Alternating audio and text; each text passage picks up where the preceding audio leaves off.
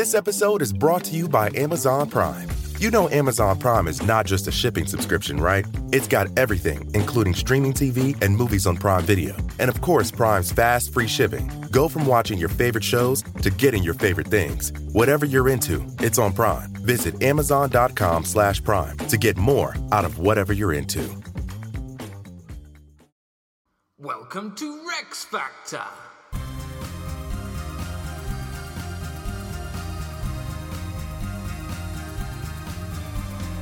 This time, the Battle of the Favourites, live! With your hosts, Graham Duke and Ali Hood. Hello! Hello. And welcome to Rex Factor, where we are not live in Bristol, but we were in November 2018. What was the name of the place? Why can't I remember these? Oh, cool. Can I remember the name of the place? It was a cool place. It was very cool. It was a cool area, in fact, of Bristol. It was sort of the... Very cool. Yeah, very sort of arty, lots of cool graffiti. Yeah, lots of lovely coffee shops. The old bookshop. No, that was Oxford. No, Oxford was the old book. No, Oxford was the library.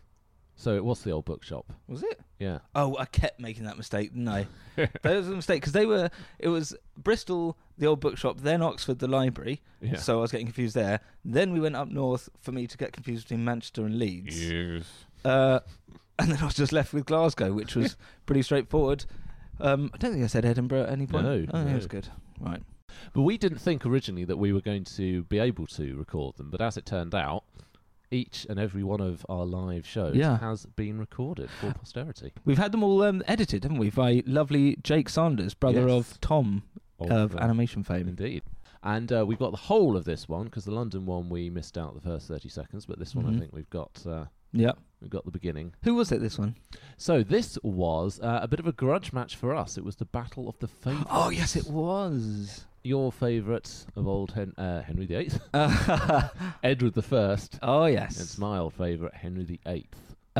I was surprised by the outcome. No spoilers here. No spoilers. Now, after each of the battles, we did a Q&A with the audience. The downside for a live recording is that the audience didn't have microphones. So apologies to anyone who asked a question and is looking forward to hearing themselves on the podcast, because most of you won't. Mm-hmm. And we didn't repeat the questions very often. Can we splice it in?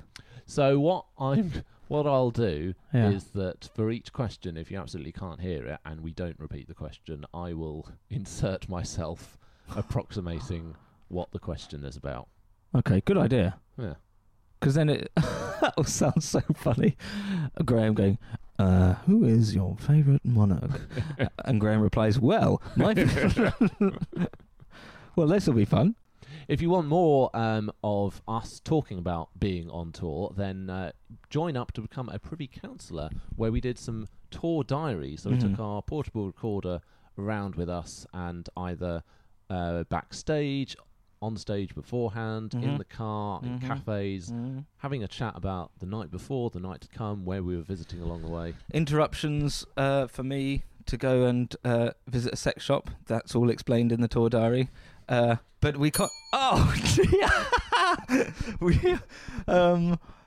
Well, where am I? You're in Bristol. I'm in Bristol, yes. Here is Rex Factor live in Bristol for the Battle of the Favourites, Edward I and Henry VIII. You're in the old bookshop, Bristol. The time is 7 p.m, give or take a number of minutes. You just checked that, didn't you? It's Rex Factor, live, with your hosts, Graham Duke and Ali Hood.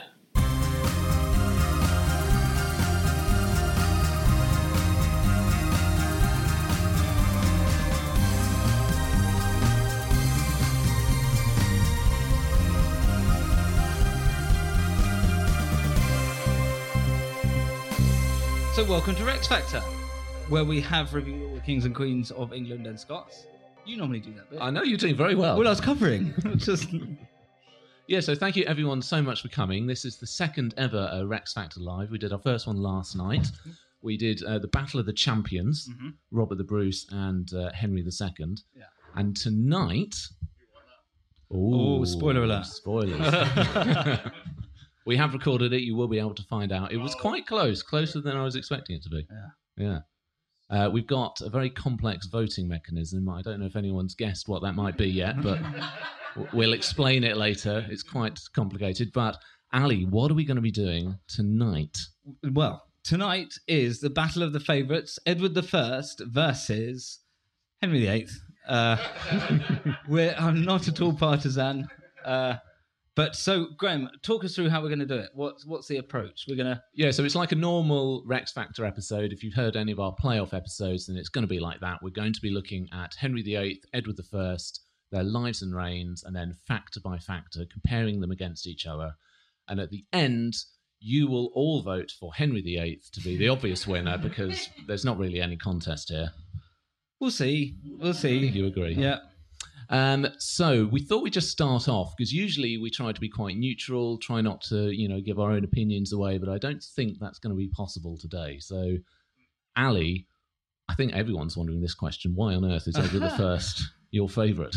Well, hang on, I'm going to look at you because we normally look straight at each other. So what I'm going to do is just tilt my seat so I can look at your lovely face. The reason I love Edward I is he is, to me, the quintessential medieval monarch. He's got the battliness coming out of his ears and castles. Okay. I mean, he's not so well served maybe to posterity. We'll see. We've got Henry VIII puppet here. Edward has had to be replaced by Robert the Bruce. And in terms of their playing cards, Henry VIII is clearly superior. I mean, Edward can't even stand up straight. He's absolutely rubbish. Oh, you cheeky devil. There you go. I can't even turn him round now. How did that happen? What? Oh, yeah, right. This is why I should be involved in the preparation. Or shouldn't be. Yes. Well, aside from castles, also, we've got the Fabulous Crusades. Yeah. I mean, it wasn't very successful crusade, but it's got just that extra element to his story.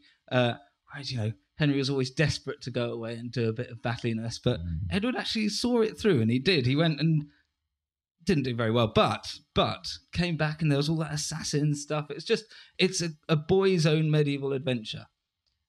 A little bit anti-Semitic, I'll give you that, but, everyone has bad points, even Henry. Well, Henry, we're clearly going to see, is the force of personality. He's the reason that everybody gets into history and the monarchy. He's the guy you put on the front cover.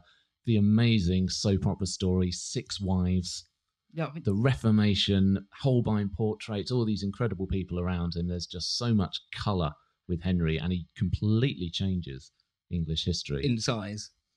Well, yes, that does happen, but that's interesting. You don't want this just robotic, same all the way through. Yeah, I guess they're both incredibly angry people, which is interesting. Yeah, they've both got issues to be resolved. Well, let's have a little look at them and a bit of an overview of their personalities. Edward I was born in 1239, became king in 1272 when he was 33 years old. Well, it's a bit older than we like. Normally about 21, that's the sweet spot, isn't it? To get a big longevity score.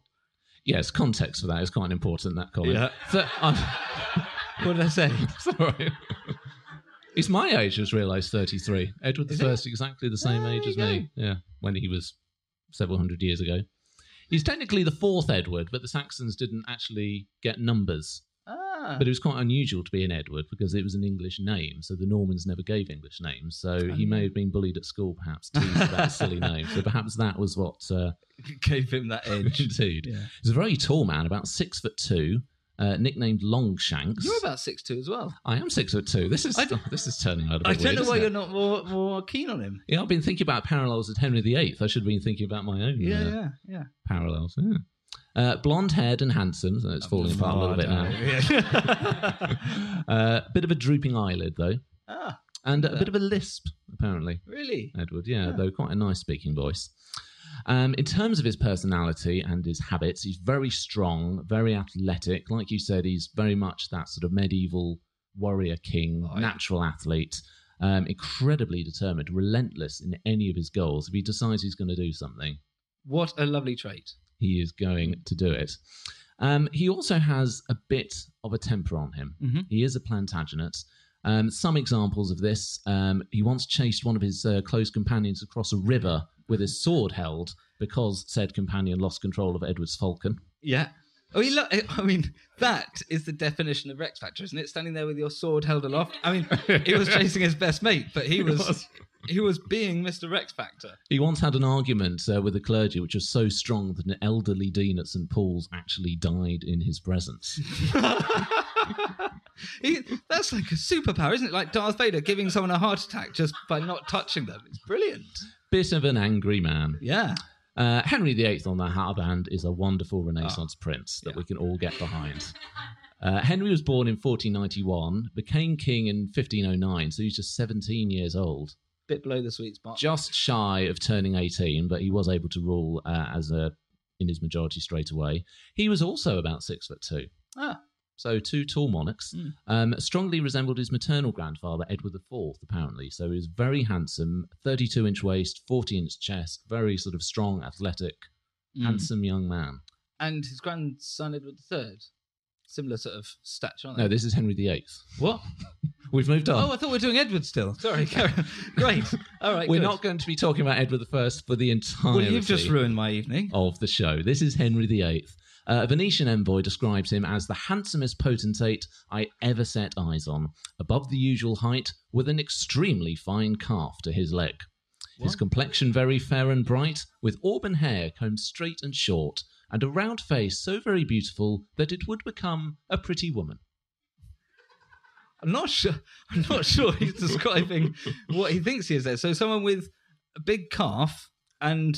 He was very fond of it, very proud of his calves, Henry. That's why in some of the portraits you see him standing up, he's got calves on display.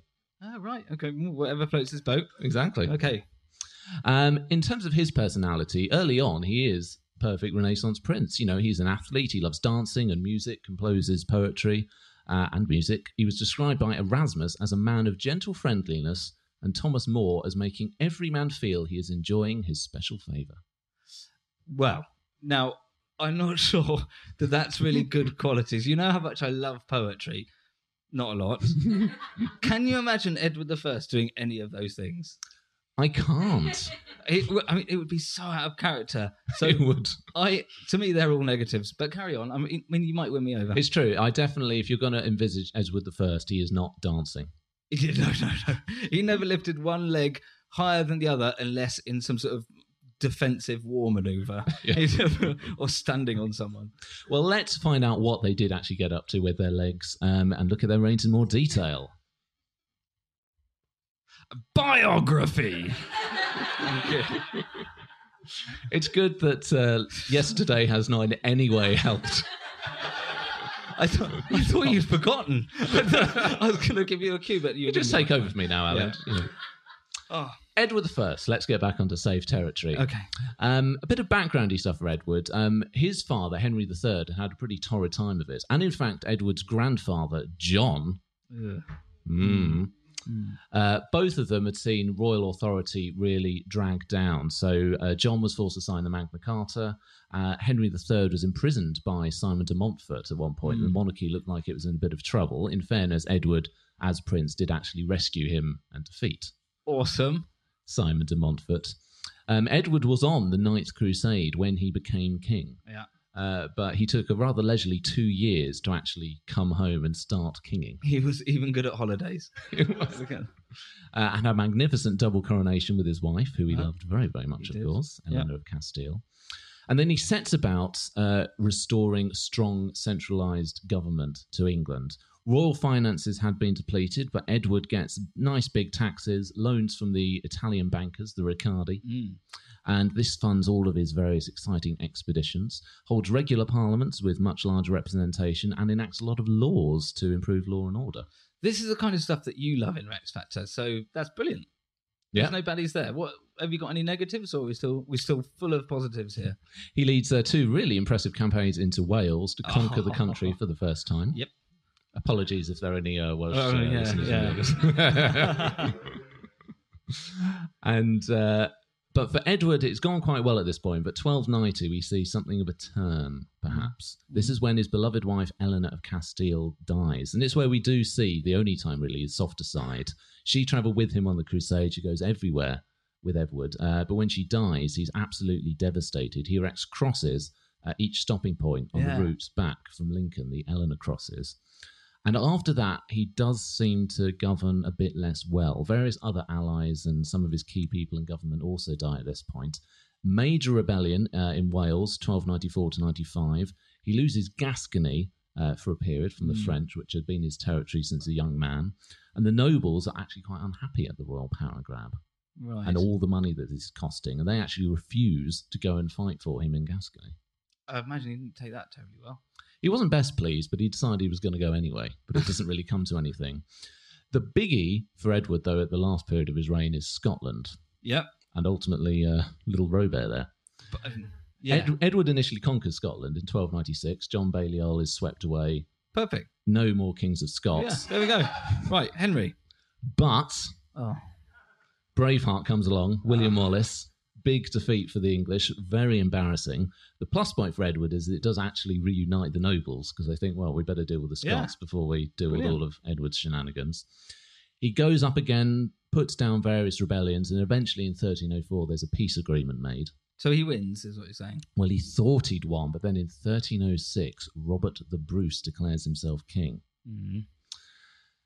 Edward decides he's got to do something about it. 1307, he rises from his sickbed to lead another campaign, but terrified at the prospect of facing a real king, he pooed his pants and died at the age of 68, maybe from dysentery. Can you imagine if he hadn't died? We wouldn't be having this little chap here. Not a chance. It's true, although the crucial "if he hadn't died" is perhaps the key detail there. Yep, true. But he died on the up then. He was on the way there to do it all again. He did die on campaign, and apparently his last wishes were for his bones to be taken further on the campaign so he could actually watch Robert the Bruce being defeated in death. He really is committed to a cause when he gets going, doesn't he? Even in death, he still wasn't giving it up. How about Henry VIII? Yeah. Bit of backgroundy stuff for him. Cut that. Yeah, we cut these. His father, Henry VII, has just established a new Tudor dynasty. Very weak claim, wasn't it? It was a very weak claim. We've just had the Wars of the Roses and all of the uncertainty that's caused. So Henry VII, a bit unpopular at the end, seen as a bit miserly, a bit penny-pinching. So Henry VIII, something of a caged bird. He wants to get to actually express himself and be free. Henry VII had just kept him inside, didn't let him go into tournaments or anything like that. Mm. So at 17, he becomes king, and everybody is absolutely ecstatic because, why wouldn't you be? It's Henry VIII. Widespread celebrations. He marries his brother's widow, Catherine of Aragon, in the most magnificent double coronation. That's one right there. Well, I mean, he'd agree with you. Yeah, absolutely would. And basically, the next 20 years are actually pretty peaceful and uneventful for Henry. It's just lots of partying for him. He composes some songs and just lets Cardinal Wolsey get on with the government. Yeah. So, I mean, the 20 years of just writing poetry and songs. Well, you say that. I mean, he's having fun and partying. I mean, if you were king, would you actually be invading Wales, or would you just be having lots of banquets and feasting and dancing? Yeah, no, I wouldn't be doing it. I would run a mile from a war. Yeah, I'd be doing exactly the same. That's why I'd make a terrible king. Well, fair enough. The only problem for Henry, though, was that he doesn't have an heir. Yeah. Well, he does have an heir, to be fair. He's got one girl, Mary, by Catherine, but the Wars of the Roses was still within living memory, and the last time that there was a female heir to the throne was Matilda, where we had the anarchy. Yeah. So Henry is obsessed with ensuring his father's legacy. There needs to be a son to ensure stability. Mm. And he falls in love with Anne Boleyn, who refuses to be his mistress, but the Pope refuses to grant him a divorce. Right. So Henry, not a man to let minor details like the Pope get in the way, decides to break from Rome, break 1,000 years of history, and makes himself head of the Church of England. I mean, that displays such a level of arrogance that just blows my mind when he thinks, I'll just set up a new church. And if you don't come along with me, I'll kill you. I mean, just incredible. Is this after his accident? Well, so 1536, he has a very nasty jousting accident, and quite a lot goes wrong for him at this point. Anne, when she hears about this, miscarries a son. He then hears rumours about her having an affair with various family members, not various family members, just her brother, but various other people. She is then beheaded, the first time in English history that a queen has been beheaded. I was nearly going to ding the scandal bell, and you're going to break it. I should, yeah. Look, but it just seems so normal now. We all know about Henry VIII.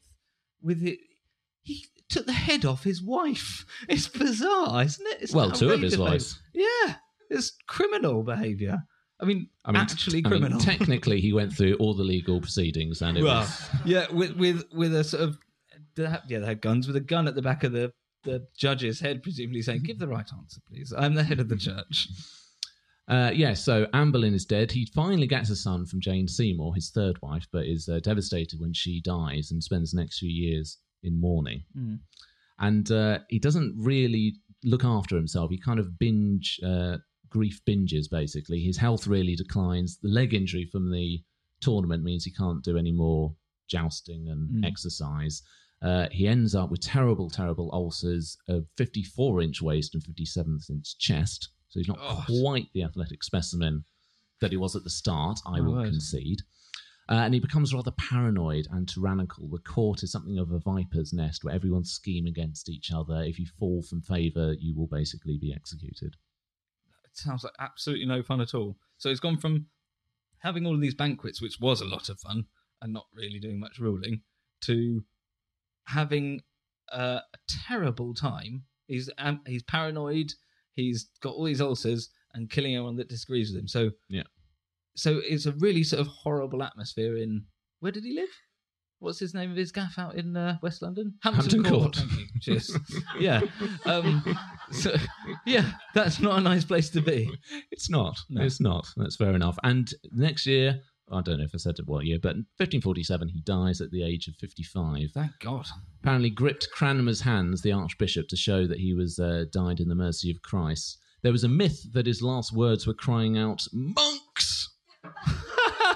Did you tell me that the first time we did this? I don't think it's corroborated. But, that's brilliant. It's nice to imagine that he might have done. He might have... Are you saying he might have gone back to the Catholic Church right at the end? Well, he never actually technically left the Catholic Church. He just left the Roman Catholic Church. So Henry VIII wasn't really a Protestant.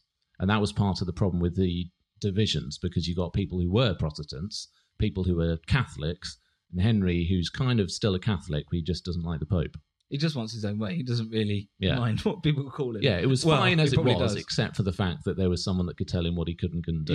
Yeah. Right. Okay, so he's dead. He is dead. So there we have the life and reigns of Henry VIII and Edward I. I mean, I think when we put them together, I think you're probably starting to worry a bit. Not at all. I'm absolutely confident. No. I mean, there's some weird similarities between them, despite, Edward's relentless determination to kill lots of people, and despite Henry VIII cutting off 2 of his wives' heads. They're actually both kind of romantics at heart. Edward's very sad when his wife died. Oh, yeah. He said, "My harp is turned to mourning. In life I loved her dearly, nor can I cease to love her in death." And that's the closest he will ever get to poetry. It certainly is. And Henry, apart from Anne of Cleves, really, does actually pretty much marry for love every time. I don't think he really knows what love is, does he? If you can slaughter 2 of the people you claim to love. He wrote poems and lovely letters to them before he cut their heads off and divorced them. He's a psychopath.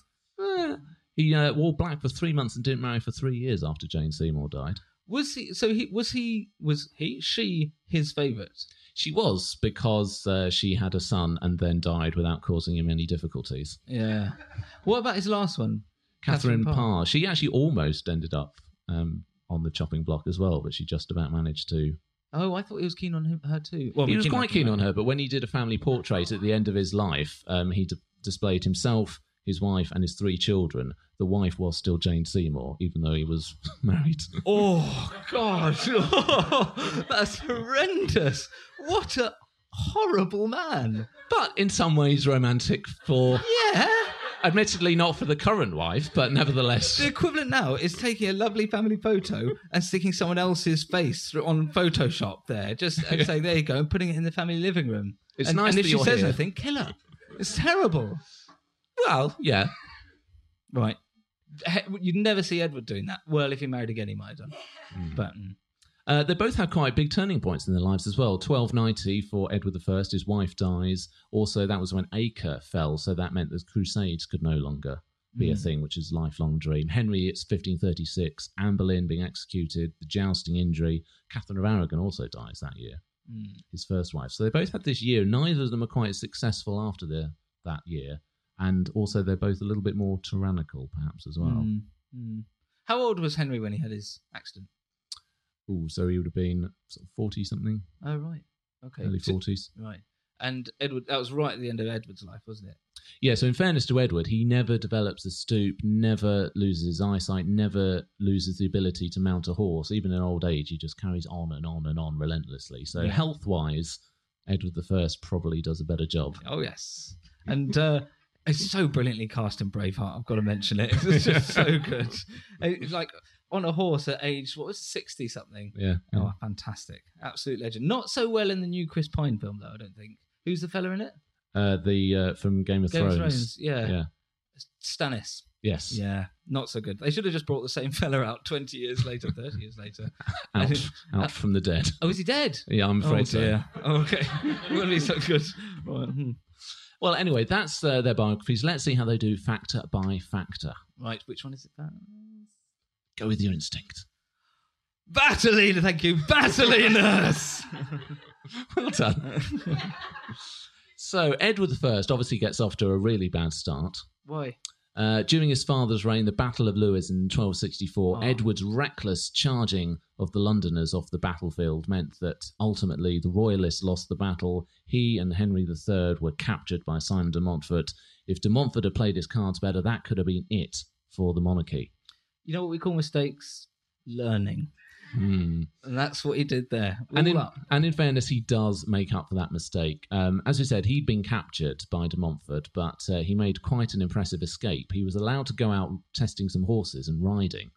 And there were a series of horses, and he tries all of them out, tires them as much as possible, and then the last one, he just makes off on it. So apparently he said, "Lordings, I bid you good day. Greet my father well, and tell him I hope to see him soon, to release him from custody." That's brilliant. He even had a quip when one was necessary, just like Bond again. It's fantastic. He wouldn't get Henry doing that. He'd be too fat. But all through history, there seems to be these improbable escapes where they just presume that they won't run away. It's just the Austin Powers scenario, isn't it? Yeah, exactly. It's absolutely bizarre. Like, who was it that did the game of hide and seek and then just hid really well until... Am I making this up? I mean, quite possibly. Was this a dream? We'll come back to you on that. Cut that live. Ooh, yeah. After he escapes, he does then win the war. At the Battle of Evesham in 1265, Edward isolated Simon de Montfort from his supporters with his Severn campaign, outflanks them at Evesham and wins an outright victory, and Simon de Montfort is killed. Perfect. So overall victorious is what we're saying in that early bit. Early on. He goes on a crusade, as you said, quite impressive, a crusader king, and he was attacked by an actual assassin. Yeah. That's an assassin with a capital A, the original and best. Oh, yes, the Moroccan, weren't they? Yeah. Yeah, brilliant. And quite impressively, despite being wounded with a poisoned dagger, he actually kills the assassin. Of course he does. I mean, this is brilliant, isn't it? Except that the actual crusade was completely rubbish. Apparently, it was basically over before he even got there, so all he really did was get stabbed a bit. And then went home. Yeah, but he did go. He did go all the way out there. Yeah, and he got a little scar from it that he could show off at. Say, this is from the crusade. Yeah. Is there any truth to the Eleanor sucking the poison out business? I fear that might be a myth. I'll go with it. I'm happy with that. Wales, as we mentioned, perhaps not the most popular one for the Bristol. Audience, but two epic campaigns. 1277, he penned rebels into Snowdonia and was able to fight through the winter by basically just eating all of their food while they were hiding in the mountains. And then 1282 to 83, he repeats the trick, kills the leaders. These really well-organised campaigns. He's got supplies, ships, wagons, craftsmen. He's got thousands and thousands of people who aren't even actually soldiers. They're just there to build things, all the logistics. It's incredibly well planned. It's a first war of invasion and settlement with paid armies rather than people going off home to harvest and stuff. These guys were there for the long haul. They were, though he doesn't actually ever deliver a fatal blow. We've got no great big battle where he defeats all of the Welsh forces. Well, you can only fight who's in front of you. And of course, I think perhaps one of your favourite things about the entirety of history, he builds some quite impressive castles. Quite impressive. World Heritage Site castles. They're fantastic. Absolute boss. Do you want to say anything about the castles? What can be said about those castles? What's so impressive about them? Why are they good castles? Well, I don't know where to start. So going along, he builds all the iron ring of castles, but they tend to always be on sites where castles were, or on easily defended sites. So they're like on rocky outcrops or building off other castles. But still, we're at the point in castle design where it's absolutely the peak of that kind of architecture before gunpowder comes along and ruins the whole game, because you can just fire a cannon at it and then all walls are done for. So, and then bearing all these things that he's learned in mind around the north of Wales, then goes to Beaumaris and thinks, right, well, war's pretty much over. Here's a flat bit of ground. I'm just going to build the perfect castle, which he doesn't finish. I'll give you that. But because he runs out of money. Yeah, and the Scots are busy knocking on the door. But if you were, it is the perfect castle. If it had been finished, and I know you hate ifs, and a war was fought, it's impregnable. It's absolutely fantastic. And then you have gunpowder and all the nonsense that brings, spoils the game. Wow. Yeah, and they're beautiful. It's North Wales. Well, as you said, the other problem for him is Scotland. Initially, he does a good job with Scotland. He goes down as the hammer of the Scots, destroyed Berwick and pretty much all of the people in it, routed the Scots at Dunbar, and after just 21 weeks of his initial campaign, John Balliol abdicates. Brilliant. And Edward goes home with the Stone of Scone, the crown jewels. All seems to be done. Yeah. Wallace was defeated at the Battle of Falkirk by Edward, who apparently had broken 2 ribs the night before when a horse accidentally... He's so cool. Come on. This is brilliant. And 1304 was the siege of Stirling Castle. He rode near the walls and didn't panic, apparently, not only when a crossbow bolt hit his saddle, but also a stone felled one of his horses. Wow. So what, people were shooting at him, he was just wandering around going, come on, up, play the game. Yeah, brilliant. He's a hero. And as we said, he died on campaign, his last wishes, and his bones taken around. Did they do that? No, Edward II just went straight home. Oh. We're not judging him on that bit, though. He's already dead. That's fine. Against him, though, he never got Gascony back until ultimately he just had to marry the King of France's sister. So he tries to launch this great campaign with all these European allies, but nobody really wants to fight. He isn't able to do it, so he just has to marry. But he does get it back. Yeah, okay. And ultimately, Scotland, he doesn't quite sort it out, perhaps because he spent so much money with his vanity project of Welsh castles that then when he has an actual kingdom of Scotland to deal with... You invite them down to Wales and say, right, I'll stay in here, you attack me. Yeah. You can all just move. So when he dies, Robert the Bruce, of course, carries on and re-establishes the Scottish kingdom and Scottish independence, which is why we've got a puppet of Robert the Bruce, not Edward I. But this is all when he's dead. That is when he's dead, in fairness. Like at the point up until he died, he was back on campaign and doing well. Yeah.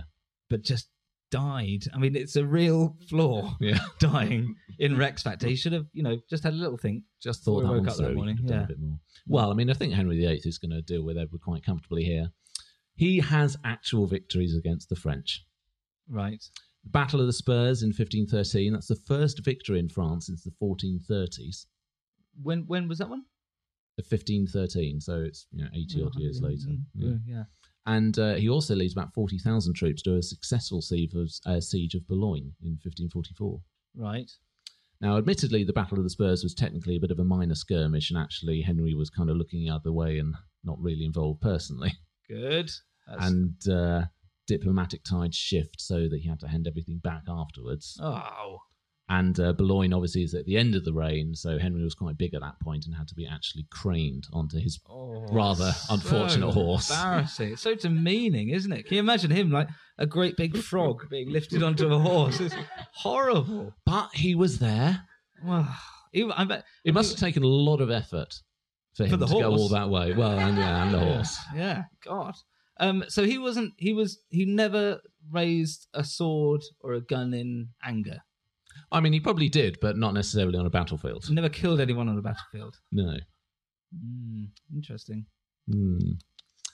Some other positive ones. He is, of course, the actual Hammer of the Scots. Why? James IV of Scots was killed in a massive defeat in the Battle of Flodden in 1513. Oh, yeah. James V, his successor, died soon after a defeat at Solway Moss in 1544. And then we have the Rough Wooing, where Henry instigates this rather brutal invasion of Scotland in a bid to acquire Mary, Queen of Scots.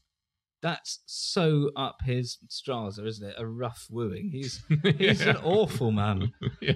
What we need to do here is a rough wooing and everyone looking at each other going, oh, God. Sounds terrible, Henry. Exactly. Against him for Scotland, Flodden was an incredibly impressive victory, but that was actually when he was not quite managing to fight in the Battle of the Spurs. So it's actually Catherine of Aragon and Norfolk who are responsible for Flodden rather than Henry. Right. And Solway Moss didn't really give any advantage. Mary, Queen of Scots, ends up going to France, marrying the Dauphin. So it didn't quite work out. Not good. But, so actually making an alliance, strengthening that French-Scottish alliance. And he also does invest in castles, like Edward I, perhaps one of the last kings really to do this. Massive programs of fortifications along the coast, the device forts, as they're known, to see off potential invasion from the French or Spanish. 50 specialist warships built by Henry as well. Very important development of the Navy. Most famous one of that? Mary Rose. Oh dear. Perhaps. Oh dear, that sank, didn't it? Still with us today. But it sank in a victory. So... I think Henry was most annoyed about the sinking, wasn't he, rather than the victory? He was sort of probably. Not good. Not good at all. Now, admittedly, battliness is not, I'm going to accept, not Henry's best category. He doesn't score quite as highly as Edward. Yeah, okay, I'm happy with that. But, neither of them actually managed to quite sort out Scotland. Well, I think if you were to ask Edward, he would definitely disagree and kill you.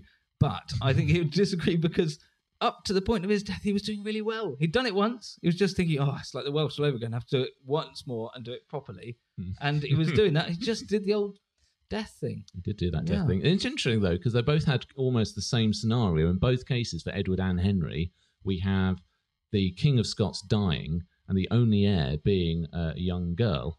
And those Edward and Henry both thought, if I marry the young queen to my son, then ultimately we'll get to be ruling. Why didn't that happen with Edward? Because that would have sorted the whole lot out.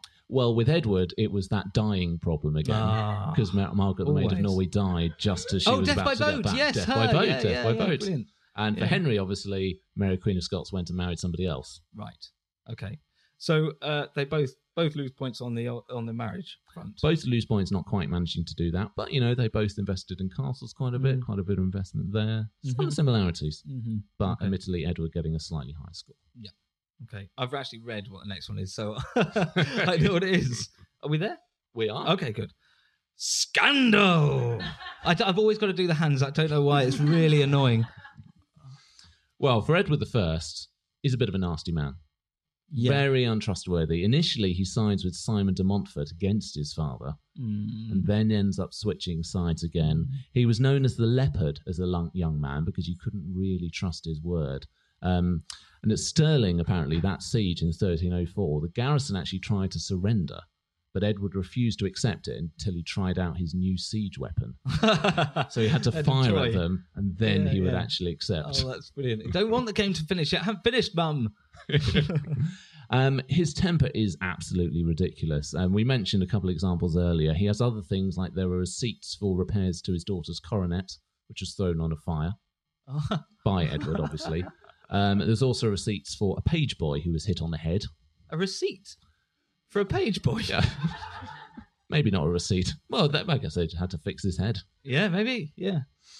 And during one particular argument with his son, Edward II, when he was upset that Edward had given lots of lands to his favourite, Piers Gaveston, Edward apparently tore out his son's hair whilst screaming at him. Oh, my God. He's terrifying, isn't he? Imagine that, and there's no one to stop him.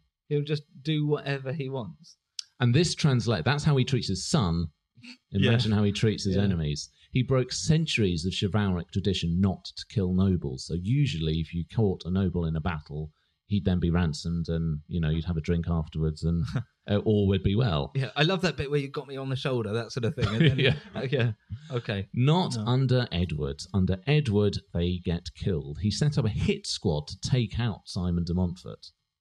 Well, it worked, didn't it? Well, it did work. De Montfort was brutally murdered and chopped up into lots of various bits.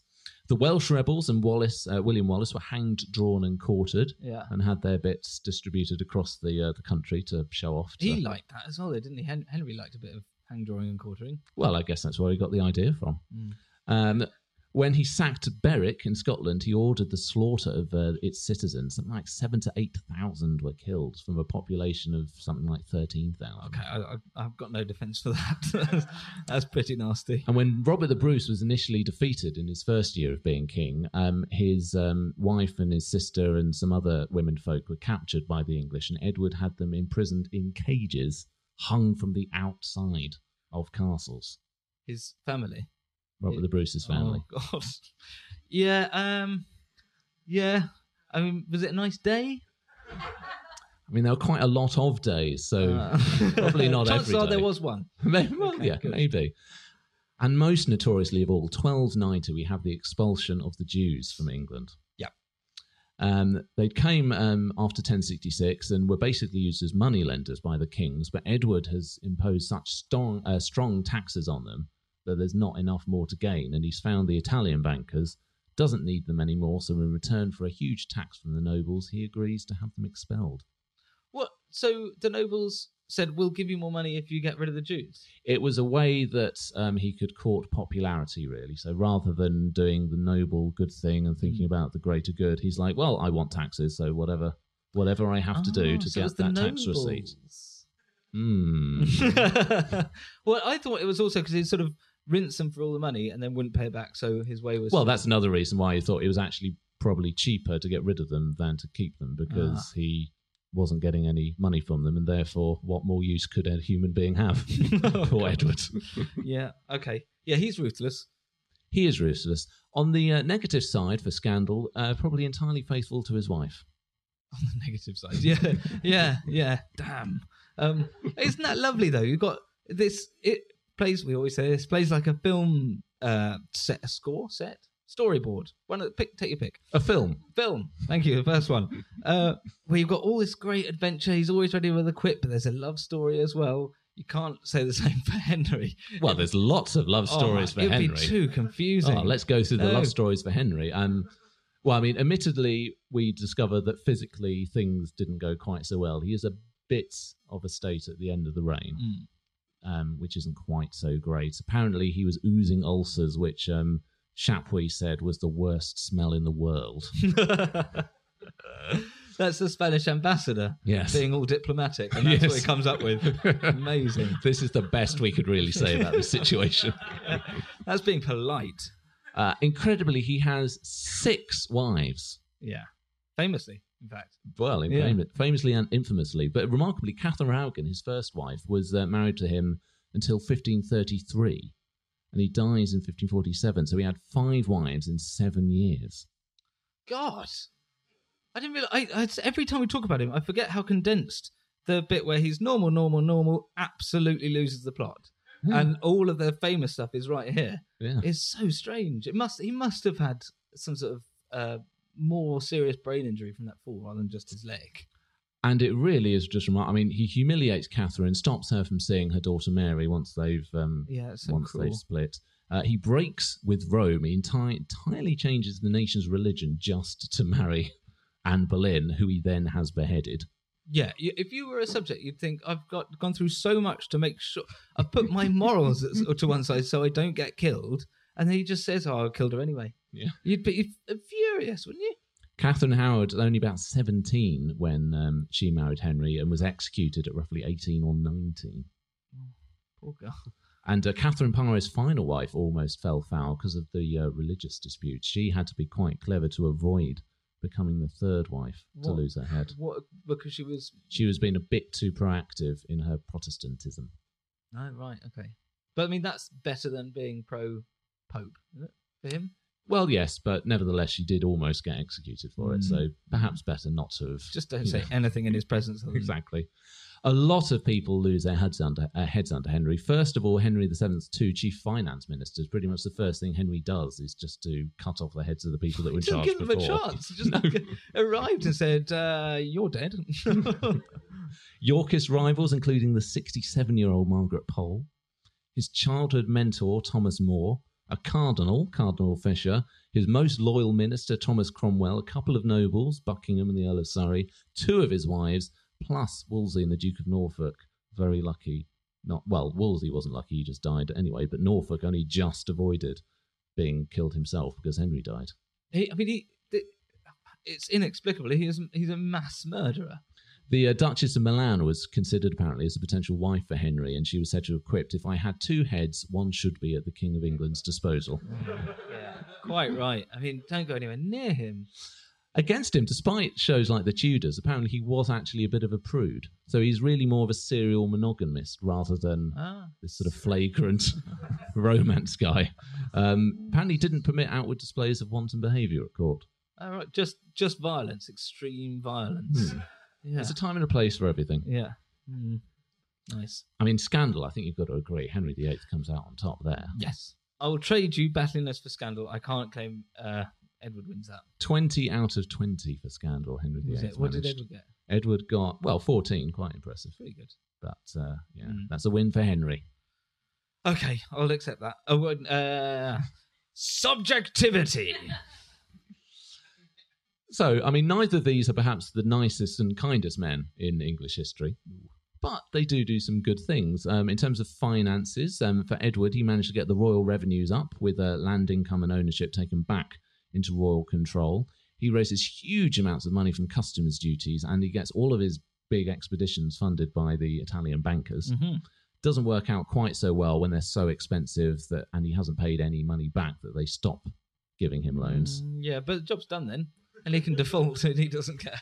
Apparently from 1294 to 98, he was fighting on 3 fronts with Wales, Scotland and France, and spending something like £750,000 when there was only £1 million in circulation.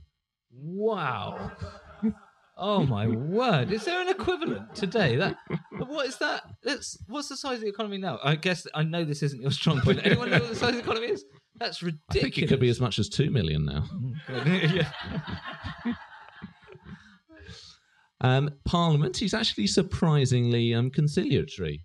Yes, he is. With Parliament. He holds regular parliaments, accepts that taxation couldn't be levied without the common consent of the realm. And in 1295, we have the model parliament, where he's got representatives not just from the lords and clergy, but also from the burgesses, just elected citizens. So the model parliament. So people are saying this is the model we want to aspire to. And he's quite restrained when he's presiding over quite lengthy sessions, quite patient, unusually. Yeah, I bet it was a dummy. It was just, and he was sort of somewhere else. Someone just nodding their head every now and again. The eyes that do this. Yeah.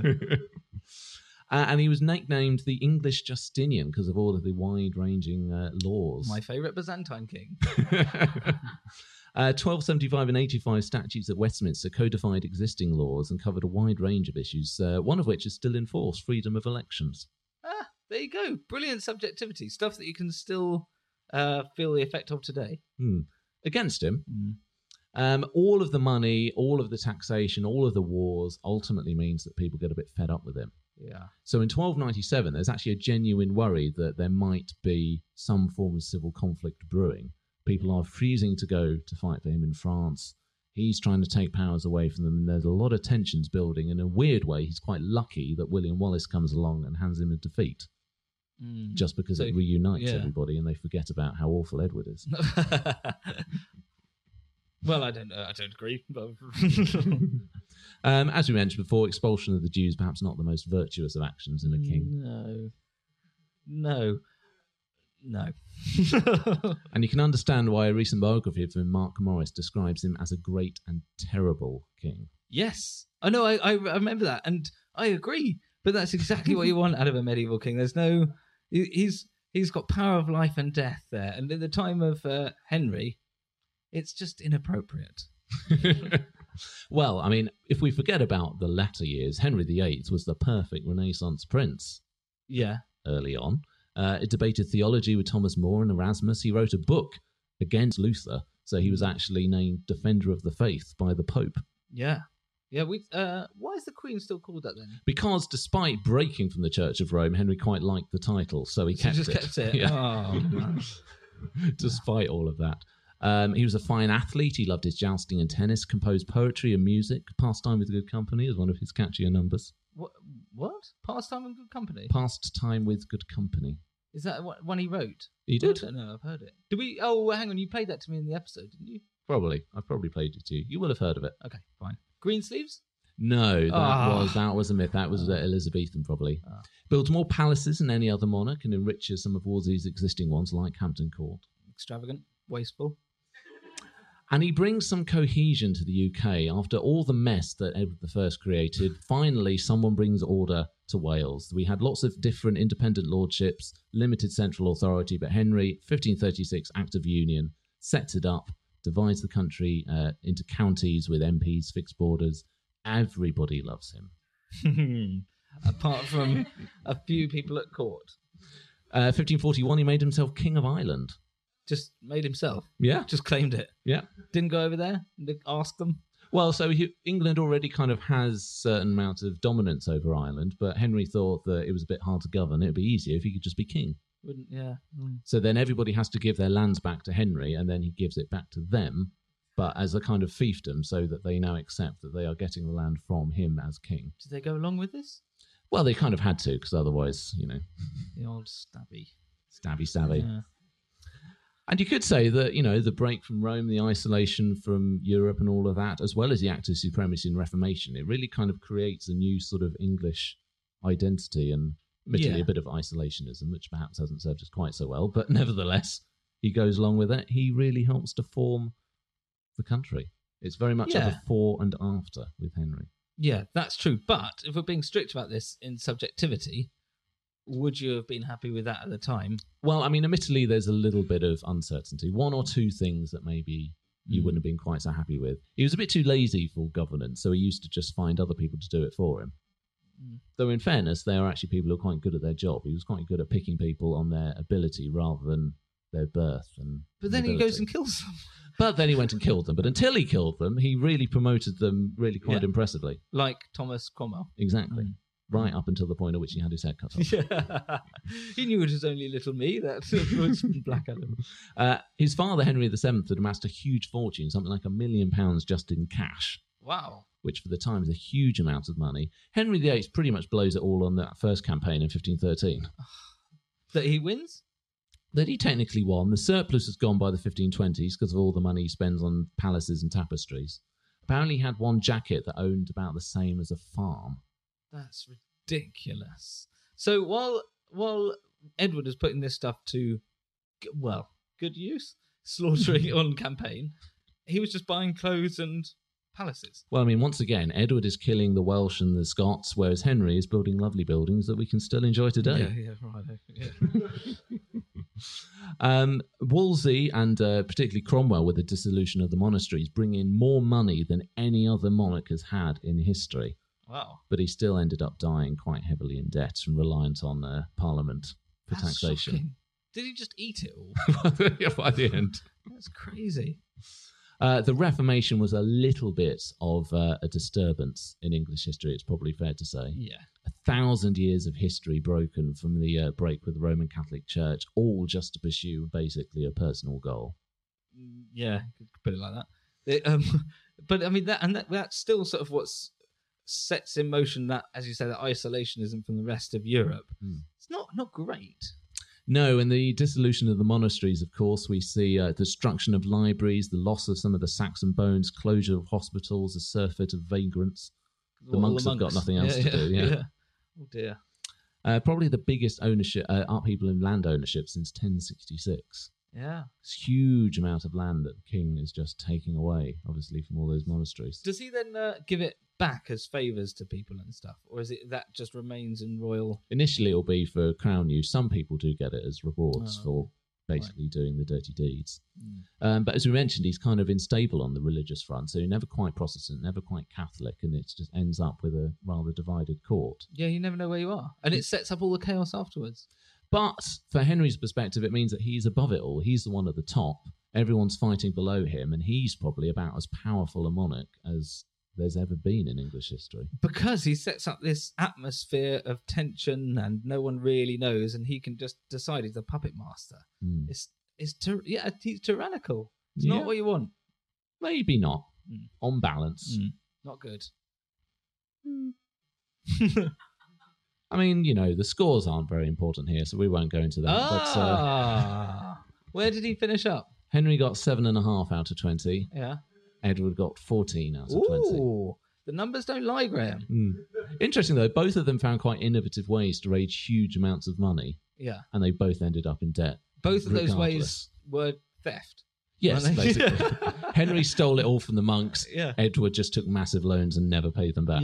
Yeah. Brilliant. Anyone can do that.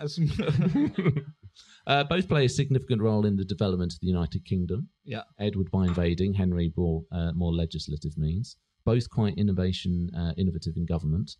But yes, in terms of their actual ruling, neither men that you really want to cross. No, definitely not.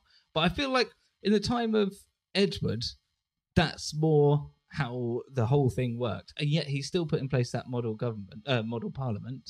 But with Henry, it was hundreds of years later, and all of this had developed further, and yet he was going backwards to this model of a tyrannical king, and no one knew where they were, and it was all terrifying.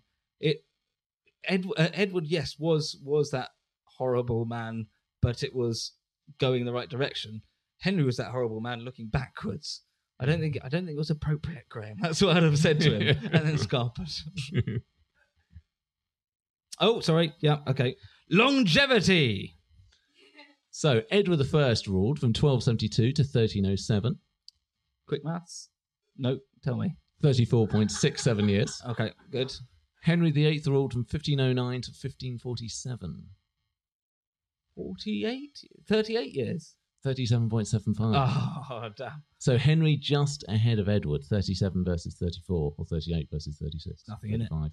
Well, except, of course, that Henry got a 16.5 out of 20 versus a mere 16 for Edward I. Way behind. Right. Okay, we'll call that a draw. Thank you. Dynasty. Not the programme.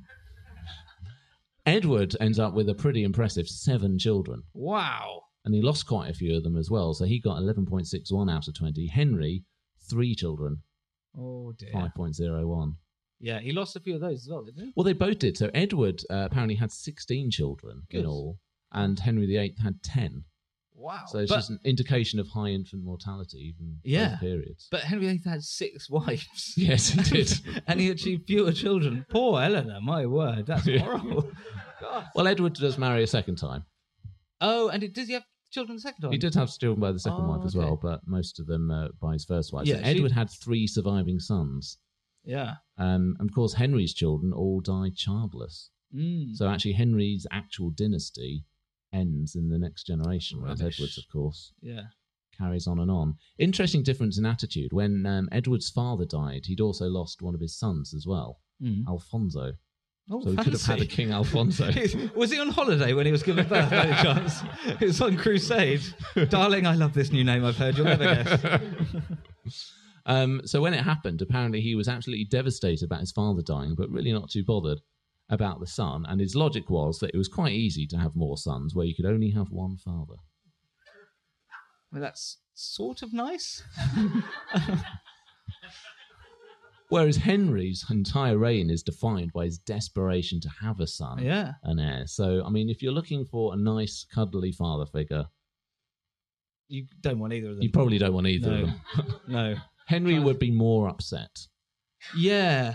If Henry had, he did. He had Edward, but I imagine he would still be terrifying, but you'd have the best protection ever. Yeah.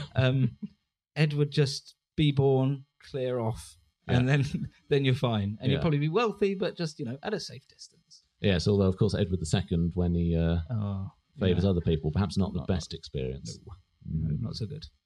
So in terms of their total scores, well, it's not really about the total score. It's much more about that. Come on, what is it? So Edward I got 72.69, which is second best both in the English series and the two combined series. I got pretty chuffed with that. Where's Henry? Well, I mean, it depends which Henry. I mean, one of the Henrys came top of both. This chap. This Henry the Eighth. He got about 57.01, and he came 14th overall. That's not at all good, is it, Graham? But it's not about the scores. It's about that certain something, that lasting legacy, that great achievement that we call Rex Factor. Brilliant. Oh, we were worried whether people would do that. I mean, I don't think there's much of an argument to be made for Edward, but if you think that you can try and persuade people, I think the Edward's points are clear. I think it's much easier to say all the reasons why Henry doesn't deserve the Rex Factor. It's tricky because when we talk about the Rex Factor, it's that person with the sword held aloft, all that. That's definitely not him. That's definitely Edward. I mean, he's that at exactly that time that people think of the medieval king. Yeah. Because occasionally they're shown with rudimentary cannons in the background. Don't want any of that. No. It's his time. But I don't know why I'm saying fighting your side here. If you were to do a history book, it's likely that Henry would be on the cover. Then again, the point of Rex Factor was to shine a light on all these people that deserve it, that don't get it. They're not the Vogue cover shoots people. It's all about business. This is a guy who set up these reforms that he had the model parliament, that all these things that we still feel the benefit of today.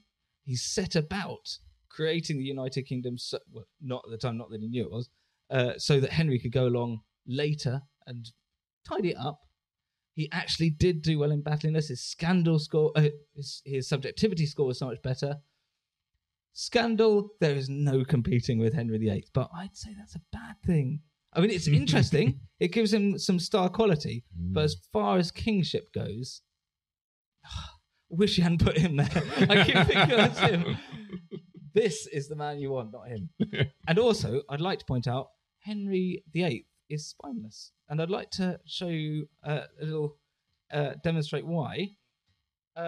When we were packing up for the tour, I said to Graham, are you sure we need this? Not him, but a little bottle of moisturiser I found in our bag. And it turns out that without it, he's useless. So I've been sitting in front of this for 10 years and never knew he had a bottle of moisturiser up here around his person. So I think that defines him. That it's all fine on the outside, but dig a little deeper, it's just plastic tat. Well, I mean, I was quite confident when we started because we were in, just before we came on, we were chatting to Ali's brother, and you were trying to set up, give your confidence, being like, oh, so why would you want Edward I to win?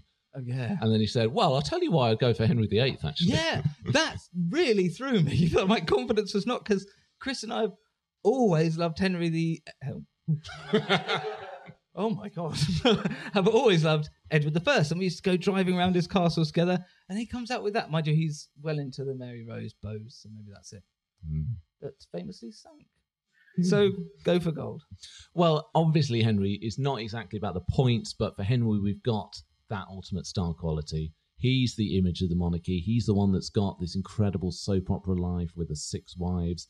All these incredible people at court. The Reformation, the dissolution of the monasteries. And I think he's also more relatable than Edward I. He marries for love. We've got very clear ego and ambition from Henry that comes through. We've got insecurities. He has the absolute textbook definition of a midlife crisis. If they just had Porsches around in the 1540s, it would have been a lot better for everybody. But he's a real person that jumps off the page, whereas Edward, you called Henry V, Henry Mark V. I mean... Old robot Edward. I disagree because it's just that people aren't as aware of it. If you talk about soap opera life, it plays out like a film. You've got He Married for Love as well. He's got that determination. He goes to crusade, meets a bartender called Alfonso, has a baby, comes back, does these massive wars. The assassin, he's still there at 68 on his horse. It's business time. He is just a tyrant, and that does make for an interesting story. But is it Rex Factor? I think what else you've got with Henry VIII is imagination. Mm-hmm. See, Henry is told he can't get divorced. Most people would think, well, that's a bit of a pain. Henry thinks, well, I'm just going to start a completely new church and break 1,000 years of history. Yeah. No bother, I'll just do that. What else did he do? Ireland was tricky, so he says, well, I'll just be King of Ireland then. Edward conquers Wales and Scotland, never actually declares himself, Emperor of Britain or something like Athelstan did several hundred years previously. Edward is just all about, this person owes me homage, he has not given me homage, I will invade. Now I have my homage, I will go home. Yeah. Fine, job done. It's no colour, it's boring. Henry VIII, it's colourful. Castles. That's it. Well, we're not going to agree, so I think you're going to have to make the decision for us. Now, we mentioned some very complicated electioneering mechanism. You should all have a card. On one side, it will be red, and on the other side, it will be green. Now, last night, I confused myself with which colour was which, but what you're going to need to do is show us the colour that you want to win. So if you want Edward I to win, we'll say red for Redwood. Oh, nice. Very good. And a green for Henry VIII. So if you want Edward I to win, you need to show us the green. And if you want Henry VIII to win, you need us to show us the green. Henry VIII, the colour of envy. Did I confuse things? Just show us the green, and then that will be red for Edward I, green for Henry VIII. Yeah. And then Ali's going to take a picture so that we can try and work out. Maybe a video, actually, because the last picture didn't include everybody. Yeah. So, after 3. 3, 2, 1. That's us. Oh, look at that! I mean, I see a lot of greens over here. A lot of greens on the left.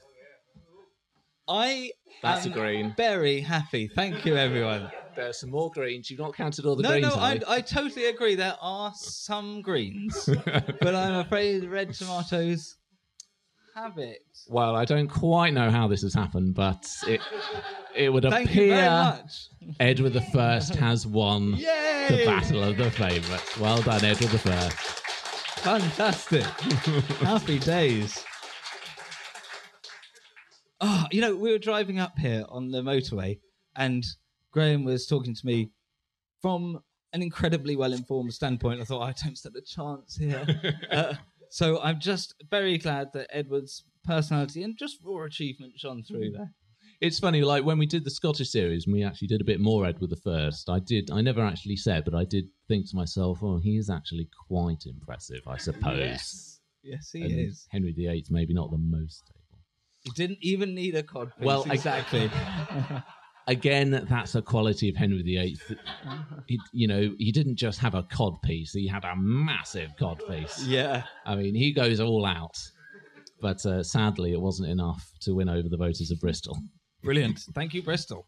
Yeah, so thank you so much. That's the end of the battle of the favourites. But we're now going to do, if anyone's got any questions, we're going to do a Q&A. So if anyone wants to ask us anything about these two monarchs, any of the other monarchs from the series, future series, other history stuff, what we watched on TV recently, then please do ask. If you want to say hello to us afterwards and not on microphone, then do stick around. We've also got some T-shirts that Ali is going to be modelling for you. Don't worry, it's not anything dodgy, don't worry.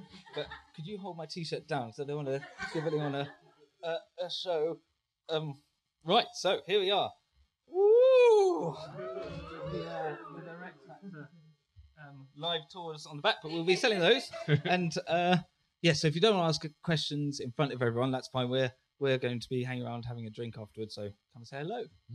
don't run away, please. It's nice to chat to people that we've spent years talking to but never seen. So, apart from Don and Susie, of course. Susie, sorry. Hello. So, any questions from anybody? A question about whether Edward I's reign was influenced by the reforms of Simon de Montfort.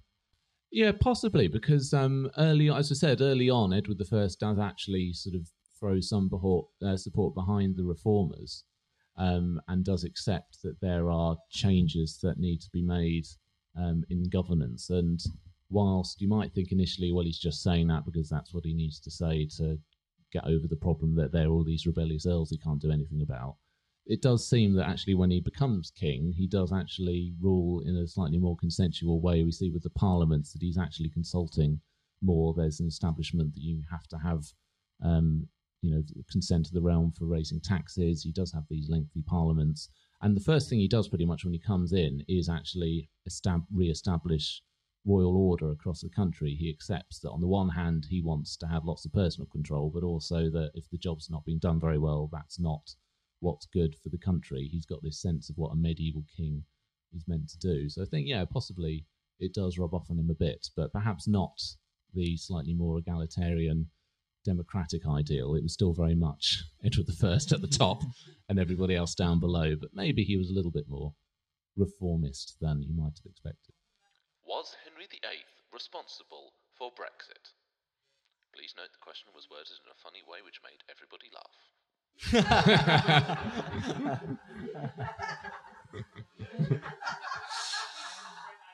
Good point. We're apolitical on this show. No swearing, no politics, but Graham. Well, it does sometimes. If you were going to write an historical novel and you wanted to be slightly satirical, it wouldn't be too difficult to do the dissolution and all of the Reformation and make it a bit of a parallel, perhaps. So in some ways, you can see parallels. But on the other hand, I think he's still quite a European in his outlook, Henry VIII. He just wanted a bit of glory, and then nobody would let him play ball, so he has to go a different way. I think secretly he still kind of wanted the Pope to be his friend. It's just didn't play ball. Didn't agree. So I don't think we'll hold him completely responsible for Brexit. But it's interesting though that you do start. It's the first time you do get an English sense of otherness. Like before, everyone followed the same rules in Europe, and there was an idea of monarchy, and then when we went our separate way, there was definitely a sense of us and them, and maybe that feeds through. Like maybe that's the start of you could draw a line from that straight to the Sun headline of Europe cut off. Yeah. I don't know, but I think there's something to that. I like that a lot. Yeah. Got one.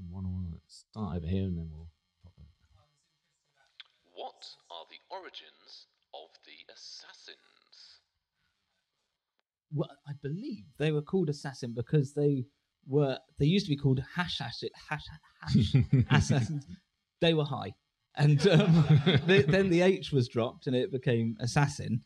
And they were from Morocco, where all this hash was grown, and employed by the Saracens to go straight in and just think, well, this is easy. We'll just kill clearly the most powerful person in Europe, coolest man around. He's got to go. Beyond that, I don't. I think the immediate. Oh, it was. They were poisoned swords and daggers and stuff. They got right close. So it wasn't like an arrow or something. They were trained to come in really close and definitely carry out the job. Mortal blow stuff. But those almost sort of ninja style. They sort of sneak in quietly, just very quickly get in, get out again without being stopped. Though obviously in this case, not in this case. Came up against the wrong man. In my mind, it's a bit like that incident where. Yeah, exactly. Or where Ozzy Osbourne confronts waving around. Yeah, and Edward just kills him. Easy. But when Ozzy Osbourne confronted two burglars in his house, utterly naked, I imagine it was absolutely as terrifying for the assassin as it was for these burglars.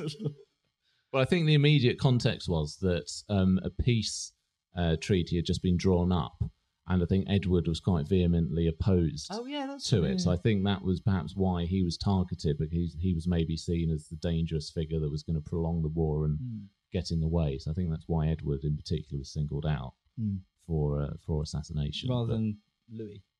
Yeah. Well, Louis was dead at that. Was it? That was part of why it was, I can't remember. We'll get back to you on. But yeah, after that, I think Edward realised that nothing was going to come of the crusade, so he had to relent and agree to the peace treaty anyway. But yeah. A long and cogent question, the details of which largely now escape me, but based on my answer seems to involve the issue of why some monasteries are destroyed and others are not. Yes, I mean, in theory, they were meant to go along with what the abbots of the monasteries were meant to go along with certain regulations from Henry. They were meant to sign over and give money and stuff. I'll be honest, I'm not 100% sure why some were destroyed and some weren't. I'm not sure actually if they were all necessarily torn down and destroyed so much as actually that a lot of the wealth would have been taken out of them, and maybe then they get abandoned and then gradually become ruins. But like you said, obviously there are other ones. Yeah, take the roof. Take the roof, take all of lead the, on that, though. all of the money. Pretty penny, you know. But yeah, as you say, like, you know, you've got Westminster Abbey, you've got York Minster, you've got all these other wonderful cathedrals that keep on going. So I've got to admit, I'm not actually 100% sure why the ones that didn't don't. In Ely Cathedral, in the Lady Chapel, there's all these arches where they used to have stone figures that were very, very Catholic imagery. And if you look there now, they're just all empty. And I think quite wisely, before the Reformation came along, just, you know, it was clearly coming. The dean, I guess it would be, of the cathedral, painted a whole load of Tudor roses all over the ceiling, and I imagine a lot of it was just playing to his, just playing up to his ego, and just saying, "Look, we love you here. Don't we? Got rid of all that tat. Look at the ceiling." And he probably gave him a roast chicken and sent him on his way. Fine. I mean, I suppose it may just be actually in terms of categorization that some of the cathedrals and the churches perhaps were just cathedrals and churches, whereas the monasteries, the abbeys, are actually this whole sort of way of life. Some of them will have converted into churches and survived. Perhaps other ones were just such huge, powerful things that actually they were brought down. I mean, they're sources of such wealth, aren't they? I think they were too juicy looking for him to, give up. The load of the churches, a lot of them were relatively poor, so I guess they just look too tempting with all their farms and everything. Yeah. Oh, sorry. Why did Henry VII not get the Rex Factor? Isn't it so? Henry VII didn't get the Rex Factor, and he's probably, after Edgar, the one that we've had the most. Yeah. And Richard. Edgar the Peaceable, who didn't get the Rex Factor, notoriously. But yeah, after that, Henry VII is probably the one that gets mentioned the most. And yeah, I know what you mean, because he's, in many ways, incredibly successful. He comes to the throne by battle. He has to retain the throne by battle when the Wars of the Roses really ends with battle at Stoke, and that's really when the last proper challenge comes. The country's in quite a bad way, and he builds up the nation's finances to this huge wealth, which Henry then completely splurges on palaces and French campaigns and all sorts of nonsense. So in many ways, that would sound like the ideal Rex Factor candidate. I think, really, it was things like the battliness was not necessarily much to do with him. It was more, he had people who were good at doing the battles, and they were in charge, and Henry was just kind of watching at the back. And I think it was still a period where you might expect the king to be doing that sort of thing. At Bosworth, Richard III dies not calling for a horse, but actually in the thick of the fighting, charging to take out Henry Tudor. So you feel like that was what you want a Rex Factor winning king in a battle to be doing at that period, whereas Henry is perhaps more maturely letting everybody else fight it out and then governing. Yeah, charging back. I think he just didn't quite jump out for us as a character. I think that was the thing. He was just a good, effective, but he didn't have that star quality that we were looking for. Yeah, I think that was the problem. I couldn't. Yeah, his personality didn't have it for me. He didn't have, he was clearly great at kinging, but it just didn't have that star quality. I think it was just we were being very, very strict to the rules of what Rex Factor meant. And does he have that star quality? Probably not. Really good, probably not quite. So in terms of kingship, if you were to compare Henry VII to Henry VIII, you say, well, probably Henry VII actually really does a better job of being a king than Henry VIII, but Henry VIII just has so much about him that... Yeah, and I think also like there was quite a good book that was written about him after we did the episode called about The Winter King by, I think it's Thomas Penn, I think it is, and that actually went into more detail, and actually he does have a bit more colour to his court than he's sometimes given the reputation for. There was a bit more culture and spending on dances and money and whatnot. So perhaps if we've read that, I might have emphasised some of those things a little bit more rather than just the dark and miserly reputation that he has. He's a bit like perhaps Henry IV, who comes before Henry V, and Henry IV has to do all of the really hard work of taking the throne, dealing with lots of rebellion, making a lot of unpopular decisions because you've got to shore up the new regime and make it secure.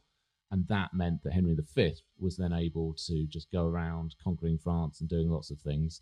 Henry VIII was able to just then spend lots and lots of money and be quite extravagant. So maybe you need a bit of a, what's the word, not a forgotten hero, unsung hero that comes first, that doesn't quite get the glory that their successor does, but actually without them it wouldn't have been possible.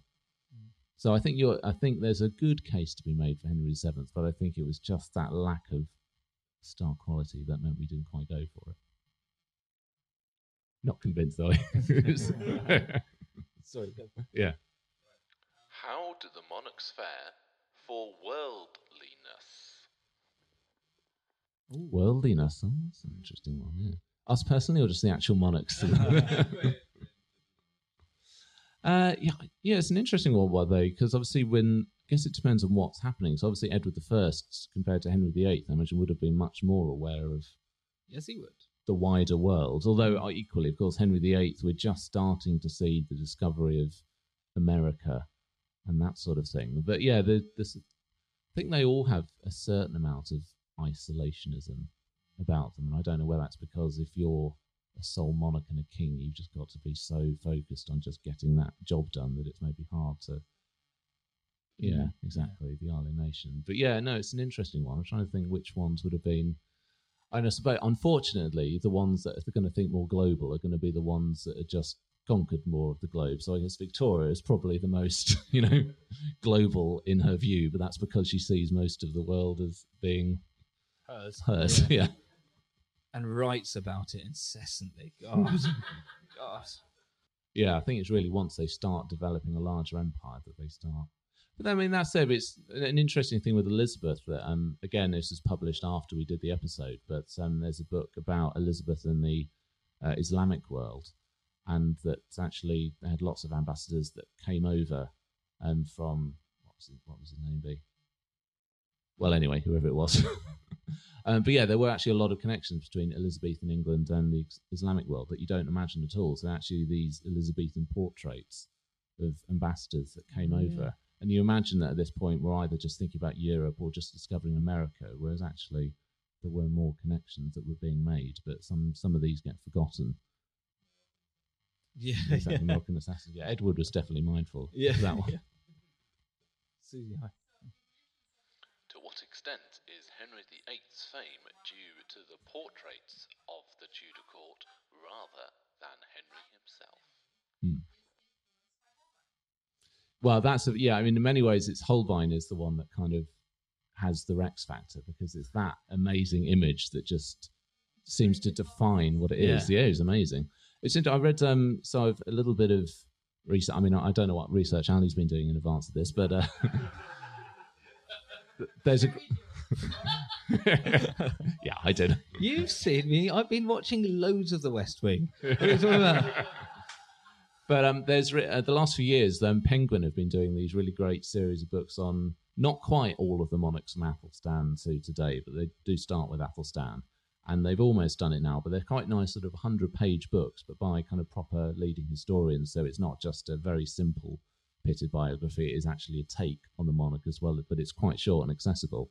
So I was rereading some of them, and with Henry VIII, I'm now trying to remember what I was actually about to say because I got distracted by the penguin. Influenced by Holbein. And he was saying that something actually that I thought that Henry VIII probably would have missed because he was just too egocentric to see this, is that actually Holbein doesn't just capture this incredible power, but he also captures a slightly nastier element, like the arrogance of someone that stands there like this, looking at the crowd with his legs split and all this sort of stuff, that actually it projects in some ways a bit of a negative character of Henry VIII as well. It's not just power, it's actually slightly unpleasant traits. But I think you're right that without those images, it just wouldn't be the same. I think that's part of why the Tudors appeal to so many people, is that we actually see the faces, not just the monarchs, but all of the courtiers as well. There's so much more written and diaries and all the accounts from ambassadors. We suddenly have so much information that it feels much more vivid. Imagine if we'd have had a Holbein of Edward I in full battle regalia with a sword. He would have looked amazing. It's just so disappointing that there isn't something for Edward. Yeah. Like we were looking for images for Edward for some of the merchandise and things, and for this actually. It's just they all look funny rubbish. He's got these funny fingers. Exactly. They all look like Gollum, just with a crown on, and they're all or upside down. And or standing next to a castle that's the same height as them. You think, oh, come on, learn to draw. It's annoying actually. I've got the Penguin Monarchs book with me, but I've got the paperback that doesn't have an image on. But the hardbacks have all got these really interesting new images on the front of them. And you can Google it afterwards. The Edward I one is an absolute horror show. He looks weird. Why? It just really is a bit Picasso-y. Oh yes, you did show me that. Yeah, because they all of the covers are done by different artists, aren't they? And they took quite a dark view or dim view of Edward there. He does look like an evil man in his tower. Yeah, maybe. Hi, yeah. So. What plans are there for future series of Rex Factor? Yeah, so in the new year, we're going to be starting the third series where we're going to be doing the Queen and Prince consorts of England. Yes. One person, yes. Good. I think at some point, I think we will do. I think we wanted to do we might even have wanted to have done the consorts after the English series because we covered so many of these amazing figures, like obviously Eleanor of Aquitaine's one that gets a lot of interest. Henry VIII's wives are all incredibly interesting. There are lots and lots of other ones as well that play a really important role in English history. And I think it'd be great to be able to focus on them. We wanted to go to the Scots just because we thought, well, we've just finished the English. We don't want to go all the way back just to start at the beginning again. But yeah, I think after this series, we're going to be, after this next series, however long that takes us, we will probably cross the sea. I think that's the main trouble is time. It just takes so long for Graham to do the research. I find it takes me hours, literally hours. I need to take a leaf out of your book because you are ready to go anytime. Just tell me send me a text. I always say, I'm free whenever. Just hurry up. But that's the trouble. That's the bottleneck at the moment. But as soon as we're looking at ways to free up some more of your time, aren't we? And hopefully get some more Graham means more Rex Factor. But yeah, so we look at, potentially, I'm not sure which one we do next. There's the French, the Tsars, the Romans. The presidents. Yeah. Yeah. Could be good. There's loads. It's very exciting. We can go anywhere with it. Yeah. Someone at the back, yeah. As a prelude to their question, it is pointed out that we did a special on Isambard Kingdom Brunel. We did, and the people to thank for that are here today. Yeah. Don Susie Clark, thank you very much. Would Brunel have made a good king? Ooh, that's a good question. Don, would you like to answer that? Privy Councillor Don Clark, who commissioned the special episode on Isambard Kingdom Brunel, proceeds to give a very good and thoughtful answer. Sadly not picked up by the microphone. Well, it sounds perfect. Yeah. That's a bit like Gordon Brown, isn't it? You're describing there. Like, is there a king that had those traits that you could make a parallel to? Well, I was thinking that almost sounds like lots of good. I mean, I was thinking when saying about, the details and stuff, thinking, we're getting on to a sort of a Henry VII details man doing the paperwork. Imagine if Brunel built a castle. Oh, imagine. Yes. It'd be fantastic. It would be able to be run by one person just pulling a lever here and there. It'd be fantastic. It would be like an Edward I castle. It would be far, far, far bigger and better than it actually needed to be. But because it would be the best possible castle, it would be the best possible castle. But I think he would have been a good king. I think he's got the imagination. Yeah, too much money. Actually getting it finished. Yeah. Round the corner. Hello. What would Henry and Edward be up to if they were around today? I said Edward and Henry. Oh, crumbs. Well, Henry would be in a straitjacket and would not be allowed in public, surely. Massive straitjacket. I feel like Edward would probably be running some sort of protection racket. He'd be a mobster and just intimidating people, but being tremendously successful at it. Or if you were to stick them into the modern royal family, I think if we can have a young Henry VIII being Prince Harry. Yeah. He was a bit of a party king. And I think Edward I surely would be the Duke of Edinburgh. Yeah. Shorn of his powers, he'd just be quite grumpy. Yeah. Marching along, relentlessly carrying on. Yeah. I mean, whatever they say, I'm just saying what I like. But just grumpy with everybody. Yeah, absolutely. Is Ali ready with the scandal bell? It's ready. What is your favourite piece of scandal from Rex Factor? Ooh, favourite scandal. I don't know why I hit my belly. I often outsource my memory to Graham for things like this. Like, which ones did I like? I can't remember. There's so many. Genuine question. There was the Saxons where Dunstan interrupted quite a... No, nothing with him. I don't want to have a memory of him. Thank you very much. I quite enjoyed the quite a lot of the Georgian scandal. That was brilliant. Like probably stealing a navy. I think that's really punchy. Yeah, William IV was before he was king, but he was sort of technically meant to be having some naval role, and then he got a bit cross and then just stole it. Yeah, just went off for a jaunt with the home fleet. I mean, normally it has to have a little bit of everything for me, a little bit of sex with nuns, perhaps, a bit of violence, but really, just stealing a navy's fantastic. Absolutely brilliant. What about you, Ashley? You're not always so... Well, I was thinking... I love the scandal. I mean, I really like... That's one of the nice things doing the research is when you get a bit of scandal, I think, Ali is going to love this. This is going in. There's a whole lot of footnotes explaining why it probably didn't happen. I thought, no, it's going in. It's going in. Like tomorrow night in Oxford, we're doing Charles II against George IV. So I think that's probably going to... be quite a long list of scandals. So I think I'm quite looking forward to that. I think funny little quotes is quite nice. It's just a nice thing with Charles, a little bit of witticism to go alongside it. Definitely. As a prelude to the question, it is pointed out that somewhere there is something named after Dunstan. Oh. No, I parked there before. Yeah. Why does Ali hate Dunstan? You see, naturally...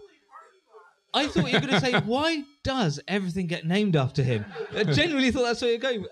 There's some reasons.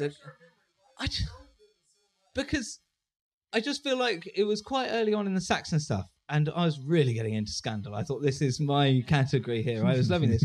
And every time Graham, he knows how to press my buttons, and every time something was ramping up, in comes Dunstan, the fun sponge, and just removes every element. And the thing is, he kept coming back, and he kept doing it, and I couldn't believe my luck when he died, to be honest. It was just fantastic. But then you got him back in wherever possible. With the Scottish series, he came back, and the thing is, I think because Graham knew I didn't like him, he kept bringing him up wherever possible, so it made me hate him even more. And then Graham buys me little presents of little Dunstan dolls. On St. Dunstan's Day. Yeah, it always celebrates St. Dunstan's Day. It just, who'll rid me of this troublesome priest? So annoying. It's just annoying. Any others? Yeah, go for another one. Were Edward I's castles really worth all the money he spent on them? I mean, objectively, no. But when you look at them today, you can't help but think it's a magnificent thing. It's nearly 1,000 years old, and they're still... It would take a pretty heavy bit of military machinery to get through it now. And they're stunningly beautiful, even if they're ruinous. I think it was worth it. Definitely. Even if it costs 3/4 of the nation's total output, yeah, definitely worth it. Well, if there are... Oh, sorry. Are there plans to do anything more with Rex Factor, the animated show?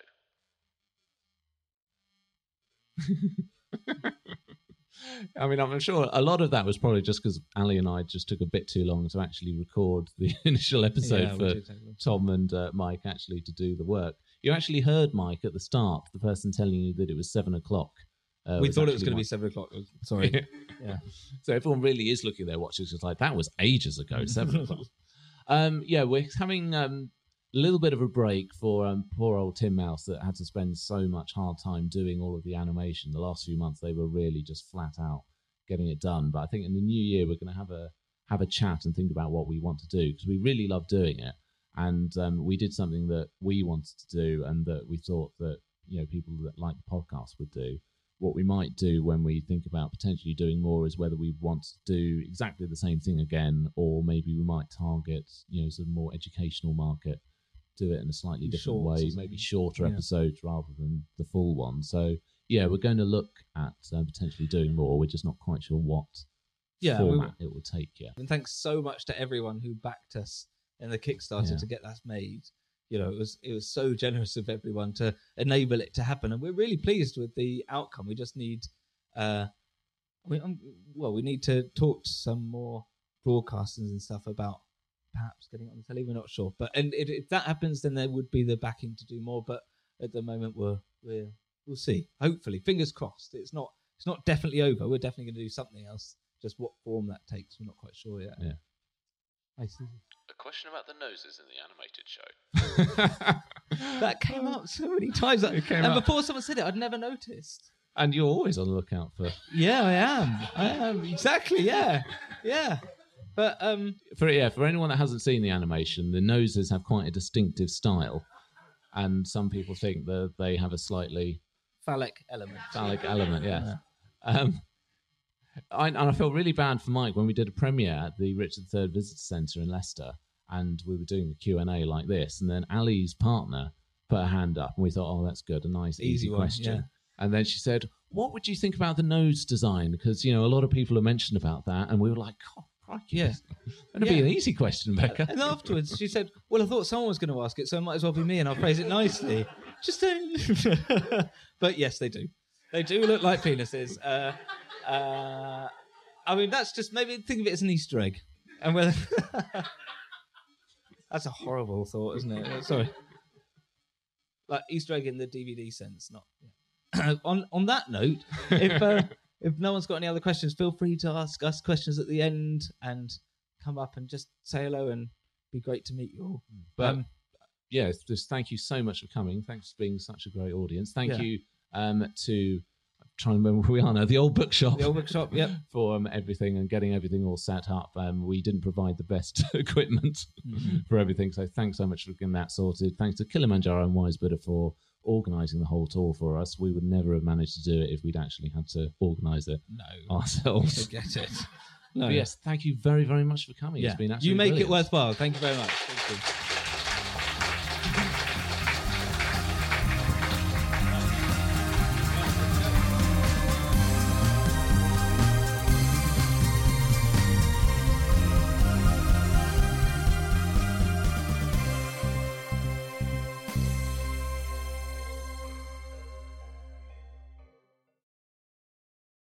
This episode is brought to you by Amazon Prime. You know Amazon Prime is not just a shipping subscription, right? It's got everything, including streaming TV and movies on Prime Video. And of course, Prime's fast, free shipping. Go from watching your favorite shows to getting your favorite things. Whatever you're into, it's on Prime. Visit Amazon.com/Prime to get more out of whatever you're into.